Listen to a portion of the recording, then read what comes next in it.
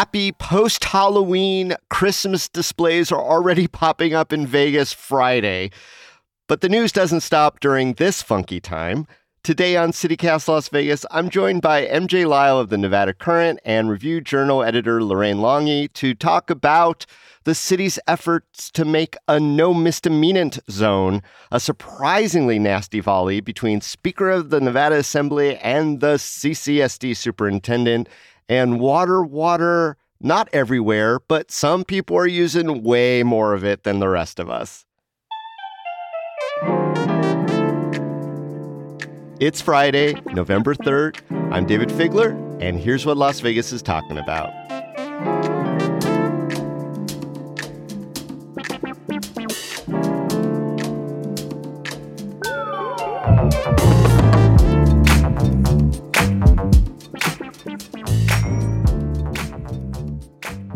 MJ Lyle and Lorraine Longy, welcome to CityCast Las Vegas.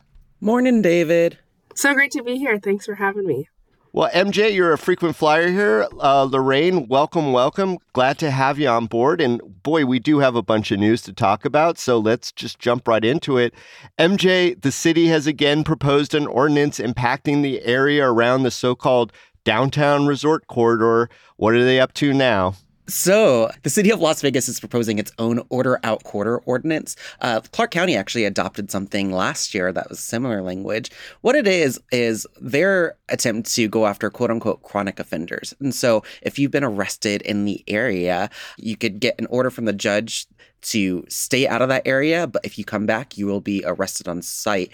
Like I said, they're saying this is an attempt to crack down on chronic offenders, but others don't see it that way. The ACLU says this is a violation of civil rights. This is going to be used to target street performers, unhoused folks, and people just committing low-level offenses that shouldn't be subjected to criminal arrest. And so this was just referred to the council. It was heard at the recommending committee this week, and it will be voted on the council later this month. And the recommending committee, I'm assuming, just let it sail through?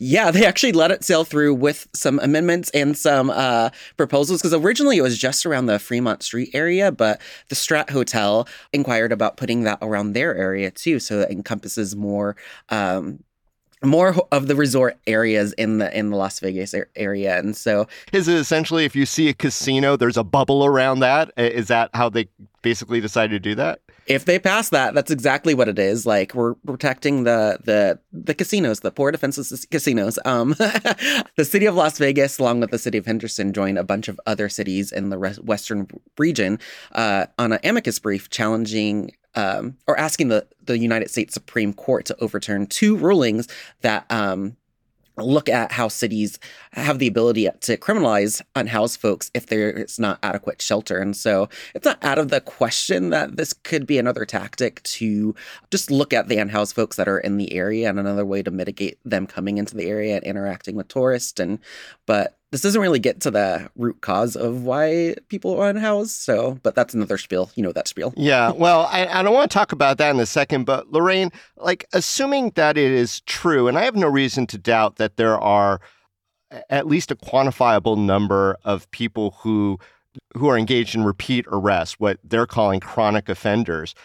Do you think that this is an effective means of, dealing with people who get arrested a lot in those areas? It's actually fascinating. So I'm from Las Vegas, and, I was born here, and I actually used to go to school downtown. It's kind of a now defunct Catholic school that's not around anymore. And I remember even at that age, homelessness and people being unhoused were an issue in those areas. And I think I have the unique perspective of coming back. I moved back to Las Vegas last year and seeing your hometown through adult eyes, after being away for a long time. And I just think these conversations have been around for a long time. And, whether or not this is kind of like idea of like predictive policing or, just kind of trying to anticipate who your chronic offenders are going to be is going to pan out, I think remains to be seen. But just speaking from the experience as a local, I just know that these are issues, I think, that have been prevailing in that area since I was growing up here and since I was going to school down there, So. It's funny, Lorraine, you said the word predictive policing, and all of a sudden, all I could think about is the movie Minority Report, which, spoiler, doesn't really work out as a good system of enforcement. And essentially, I think what they're saying is like, look, we know you've committed crimes in the past, so now if you're standing in this particular area, we're just going to arrest you again because you're probably about to commit a crime. I mean, is that in any way an effective system of reducing homelessness? Is there a disconnect that I'm missing? You know what? I've actually been commenting to people recently that I think living in Las Vegas is a lot like living in a cyberpunk future. So Oh my. I just wanted to say that, I really appreciate, you mentioning the, Minority Report and kind of referencing it in the framing of this question. I do think it's really interesting because while that is a story about predictive policing, it's also fundamentally about the ethics of meting out punishment before people can exercise their own free will, right? And, maybe change their future regarding a crime, even if, law enforcement is kind of speculating or anticipating that will happen. So I think the difference here is going to come down to how exactly this is enforced, right? Which I know we've been having a lot of conversations in our newsroom about how exactly this is going to be enforced and, what that's going to look like for people moving around down in that area. One of the proposals, and I will clarify, they never mention this is for unhoused, but they rarely ever do when they talk about certain ordinances. But one of the things they did for sure mention is compiling a list, potentially having photos of individuals, which is kind of, that should bring a lot of questions. I wish there was a lot more conversations from the council about the impact of just having a list of people that could, as the ACLU has said, have their constitutional right to walk in the area. I think one of the questions that the executive director from the ACLU posed is, what happens if there's a protest down there or any other activity that you want to go partake in that Fremont Street area? Like, how are you able to give up your constitutional rights to get out of that area? And how is it effective just to have them, for law enforcement, have a list of you and just remove you? How's that solving this problem? Lots of questions. Well, it's also weird, like, you could stand on one side of the street and you're fine, law-abiding citizen. You cross the street and all of a sudden now you are a criminal subject to arrest, just literally for moving across the street, which does seem to me to be a little preposterous. But I mean, as we talk about just like this bubble around Fremont Street experience and even the Strat, does it feel like a debate about the soul of casinos and the Fremont Street experience? I mean, it's like, theoretically, it's been found to be a public forum where people have the right to public expression. And I'm just wondering if these commercial entities that drive funds to the city, of course, are like, we need to be protected. We don't really care about anything else except that. Is that the battle that's happening here? Isn't that the Nevada way? Oh, my God. But is that the battle here? And where's the balance? Two questions. Is this the policy that actually prevents and gets to the root cause of that crime to actually solve this issue outright? Like if you see someone that is constantly unhoused, getting arrested in the area for a different type of misdemeanors, just to keep in mind, we have misdemeanors in Las Vegas that are like sitting on a bus bench or improper use of a bus bench or possession of a shopping cart, just to keep it in mind. If we're seeing this over and over again and arresting over and over again, what are we doing to actually get to the root cause of him being unhoused, whether it's looking at housing solutions, looking at mental health solutions? Like, what are we doing to actually do that? And is arrest contributing to that? And going back to the monetary value of the resort industry, which is something that we hear a lot about on the Strip, resorts get to dictate a lot of policy just because of the sheer revenue that they bring into this economy. Sure. But do they contribute in the same fashion to solving the problems outright too? Like, are they paying their fair share to actually solve these policy solutions? And so are you just having a say in what type of policing that you want, what type of city you want, without contributing in the ways that actually bring about those solutions? That's my question for them. Yeah, front end versus back end. I mean, I just hope if they are, in fact, going to use this to target individuals that they deem, quote unquote, problematic or chronic offending, that they are communicating with social services too. And it's not just a carceral solution, but maybe something a little bit more holistic. So if you're listening out there, marshals, like, talk to social services, get HMIS involved, like, figure it out. Like, let's help these folks not be chronic offenders as opposed to let's punish them because they are being who they are. Yep.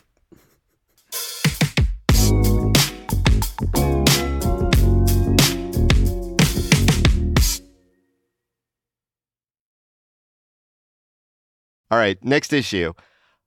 Assembly Speaker Steve Yeager made a surprisingly direct statement this week, maybe a cannonball blast towards another official is a better description. Lorraine, spill me some tea.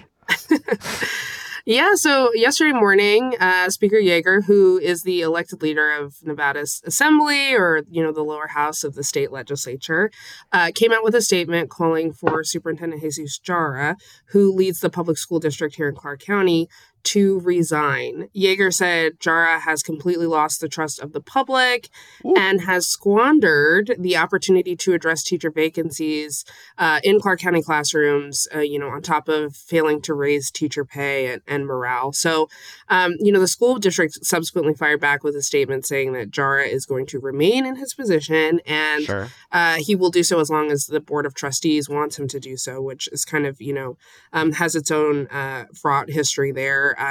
But that no bullying, pressure, harassment, or coordination with the leadership of the teachers union is going to deter him from doing his job. So I think a lot of a lot of lore is at play there in terms of coming out with such a strong statement, like you said. And I think there's a lot of history that has been building up to this kind of statement coming out from the legislature and specifically, Yeager.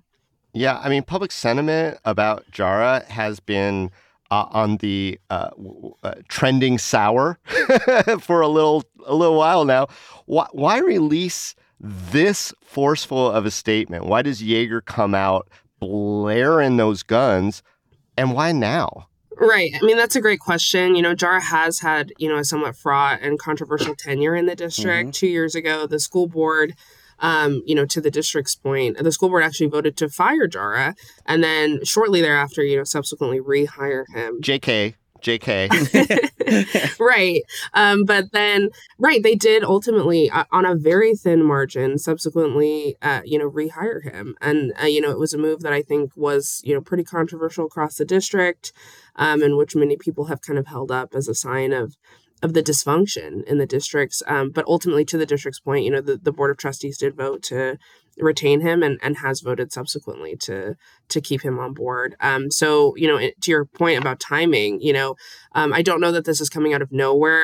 Earlier this year, Democratic lawmakers did summon school district leaders, including Jara, to the legislature to kind of account for how they were going to be using the new investment, the new $2 billion in proposed funding to help public schools and public education. And, ahead of that meeting, we had actually reported that the questions that were sent out to school district leaders at that time about what they were supposed to be addressing in front of lawmakers were actually authored by the teachers union. So, I think the district is hitting on some of those kind of those tensions. You're sounding like it's a conspiracy, Lorraine. I think I'm just trying to point out, and give context to, I think, why the school district is coming out and maybe touching on, what they're calling, coordination, in their words, with the teachers union. Yes. But in their statement, I mean, the district did also allude to some other kind of recent reporting that the RJ has done, which, we recently found that more than a dozen legislators, most of them Democrats, had connections to organizations that received millions in funding from the state this last legislative session. So the district, kind of also taking aim at Speaker Yeager there and saying that he's distracting from those issues by meddling in the affairs of the district, in their words. Yeah, I mean, a lot of tea. Tend to your own house, my friend, seemed to be the clapback. MJ, you're pretty expert at reading tea leaves once spilt. What do you think is really going on here with the timing, with Yeager kind of taking this very public position, asking for Jara to go bye-bye? I honestly have not had a good read on Speaker Yeager in a while. It's probably because I haven't really been able to get any media requests granted from him or any interviews from him. So I haven't had really a good understanding of where his mind is at for this entire year throughout the session. But yeah, I'm still kind of taken back with the response, not just like that Jara is gonna like say where he's at, but this keep your own house in order. Like, I can't get over that. Like, it's like I'm not making that up. That's like a quote from the release. Right. He has his hands full for trying to keep his house in order. Like, It's just baffling. That was the response that they went with. I understand the first part of like, yeah, he's not going anywhere. This is kind of our own thing, but the direct attack. And I wonder if that was even fair. I mean, with all due respect to the RJ's reporting on the potential conflict of interest for the mostly Democrat legislators, I'm going to say reading that, some of those quote unquote connections were a lot of weak sauce. Some of them were totally legit, wow, this is intriguing. But, I was on a board 20 years ago and now I'm voting on this so-called Christmas tree bill that they do every session. Seem to be a little weak, or like I used to be in Teach for America as a teacher, and now I'm helping Teach for America help the education system in our. Is that something that Yeager is actually worried about? And that clapback was totally fair? Was that fair clapback? And I think that's, a fair point to raise. In our reporting, we tried to be, as fair as possible in laying out, right, like the difference between, legislators who are paid in their roles with these organizations versus, the proximity to. Yeah, and I'm not asking you to defend the reporting that's going your thing. I'm just wondering, is like, that's the shot that Jara and the CCSD decided to push back on.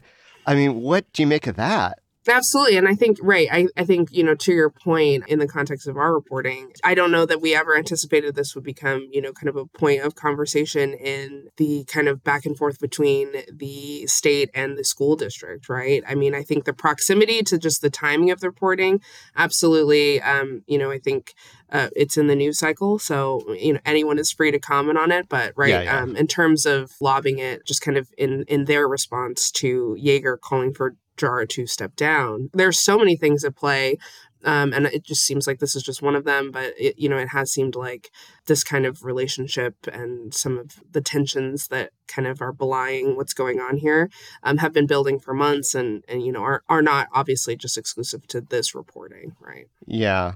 I mean, MJ, I think it was a little bit of bravado to say, hey, Yeager, look how you're spending stuff when the CCSD just got billions of dollars. I mean, MJ, is there a title shift going on here? Are the tables actually turning on Jara this time for realsies? Someone mentioned to me recently that it's always the scandal you don't think that will be your undoing. It's always like the one thing that everyone thinks it's going to be this one huge issue. And for that, it's kind of everything that's happening with the teacher union contract. But it's actually going to be the smallest thing. It's the cyber attack and the scandal around that. That's going to be his undoing. So I don't know. History has shown that it's like the minor issues that develop usually can be contributed to someone's undoing. Like, maybe this is the straw that breaks the camel's back. Yeah, we didn't even mention the cyber attack. I mean, that is like part of Yeager's, like, here are the following reasons why, Jara, you've got to go. I didn't see a mention of them, CCSD, arguing in court to prevent the release of records and videotape of an officer body slamming a child. That was not in the mention of reasons why people are upset of Jesus Jara, but that's a long list of things that have happened this year. So, I mean, to the point, I mean, Jara was called up to the legislature to account for exactly that incident. Right? Yeah. But, he's called up a couple times this year. Right. And so it seems like there's a whole host of things, right, I think that the state could have pulled from to kind of outline in their statement, and the district as well, right? So I think, right, there's a lot at play here, like I keep saying, but it's kind of up to them as far as what they're going to kind of choose to hone in on when they're kind of, responding to one another publicly in this way. It is weird when the principal gets called to the principal's office, though. Hey, Jara, now you got to answer to us. Well, I don't know. I mean, I'm expecting that the casinos are going to be taking bets soon about Jara's exit date. But I wonder if the even money bet is that he just stays exactly where he is. I guess we'll just keep looking at the board.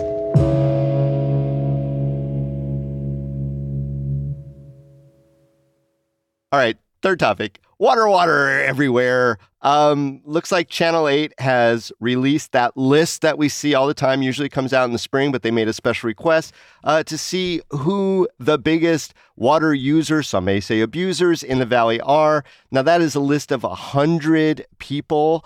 It kind of gives their property, They do this for a lot of different reasons, from what I understand. I don't think it's a shame list, but it is a public record availability. And when that list comes out, sometimes we see the same names. Obviously, the Water District is interested in reducing water use as much as possible because of everything, Colorado River, et cetera, et cetera, et cetera. But I don't know. Do you think that these lists of putting out the biggest users has any impact in the community or helps us with water? I always think it's good to be in the know about who's doing this, but the next question becomes about accountability. It's always interesting when we stress about the conservation of resources, like whether it's water or energy. It's always about personal responsibility and how households need to take the personal responsibilities of what they can do. When we see it's not just individual everyday households, it's always like big names, it's always those. And so I think the question becomes about not just publishing these lists, what are we doing as a state to actually hold people accountable? And so if we keep doing these lists, which I think are beneficial, I think that we have to see some actually account. We have to see some consequences for the same people on these lists and ask lawmakers that could implement these consequences why they have not done so. Right. I don't think you're ever going to hear a journalist, advocate against accountability. Of course. I mean, it's great for us to know who the top water users are, but I think in their story, Channel 8 pointed out, right, that I think it's Floyd Mayweather up from the 80th or so spot in 2020 and now up in the 30s, right? So to MJ's point, publishing the list, I think, is only one step. But in terms of, right, educating the public about what are the accountability measures beyond this, I think would go a long way, in addition to educating them about who these water users are. Yeah, I mean, we talked with Bronson Mack over at the Water District, and he explained that they try to be fair with all this. They don't just arbitrarily put the list together, and they have these conversations, and sometimes the people do call in and say, oh, how can I fix this? Or, oh, I've got this big leak or whatever. But, I mean, most of these people on the list, I mean, we're definitely seeing it. They're wealthy, and they do get fined when they do the excessive water use. Should they be able to just kind of pay their way out of it? Is it in any way a bigger, like, I don't know, impact that we should be thinking about when we see these names on this particular list? Well, so far paying their way out hasn't really changed behaviors. And so that brings back the question, if this is not changing behaviors and we're still seeing the same names and we're not seeing the results that we want, what are those in power going to do to actually up the ante, if you will, and do something more that brings actual accountability? Yeah, and the one name I see always on the top list, and it's almost become like a local joke, is the Sultan of Brunei is always like at the top of the list. And it's like, next time I run into Sultan Brunei over at like Walgreens, I'm going to have a word with him. But I guess it's actually not even him anymore, that it might be like connected to his family, and the Water District cleared that up too. So, we don't need to dox the Sultan this time per se.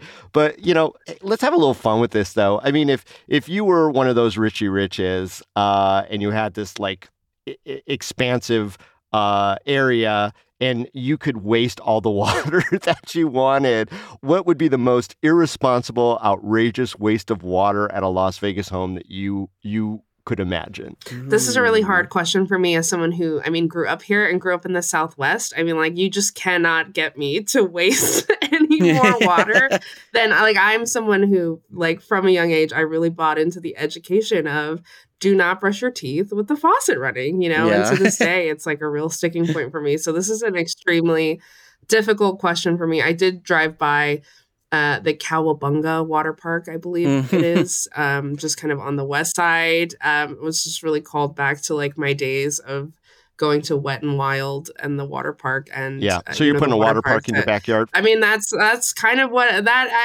growing up, that's what I have to say, I think. Full scale, yeah. A full scale, old school Wet and Wild, the old casino water parks that used to exist, I think if I have to do something. Yeah, everyone go to Lorraine's house. Hit der Stuka. MJ? How about just a lawn? Because we can't do those anymore, right? So just very modestly a lawn. Just give me a backyard with some grass. Can I have that? My God. I don't want much. This is what it's like to live in the Southwest. Just even grass is something that we miss and would be so nice to have in our yards, you know? All right, I'm going to have a 24/7 ice rink in the backyard and have an open invitation for any of the Golden Knights to do a little workout. And I'm gonna fire up the Zamboni, and I am set. I'll be in your backyard watching. There you go. Yeah, we'll make it a whole thing. And then I can convert it to F1 later. MJ, Lorraine, thank you so much for joining us today on CityCast Las Vegas. Great to have you on the Friday News Roundup. Thanks for having us. Thanks for having us.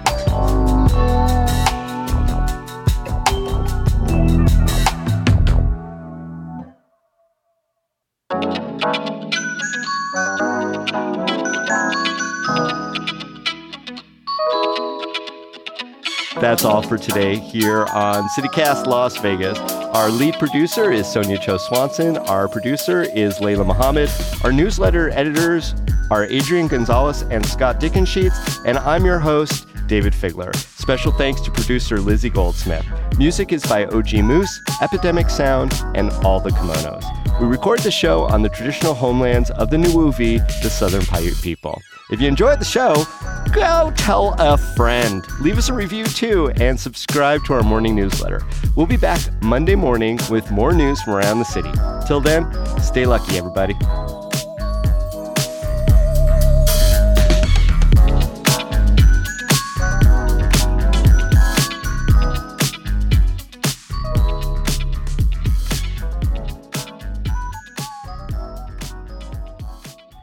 The voices in his head. The voices in my head are talking, y'all. It's not even Sonia. It's Charlie Manson.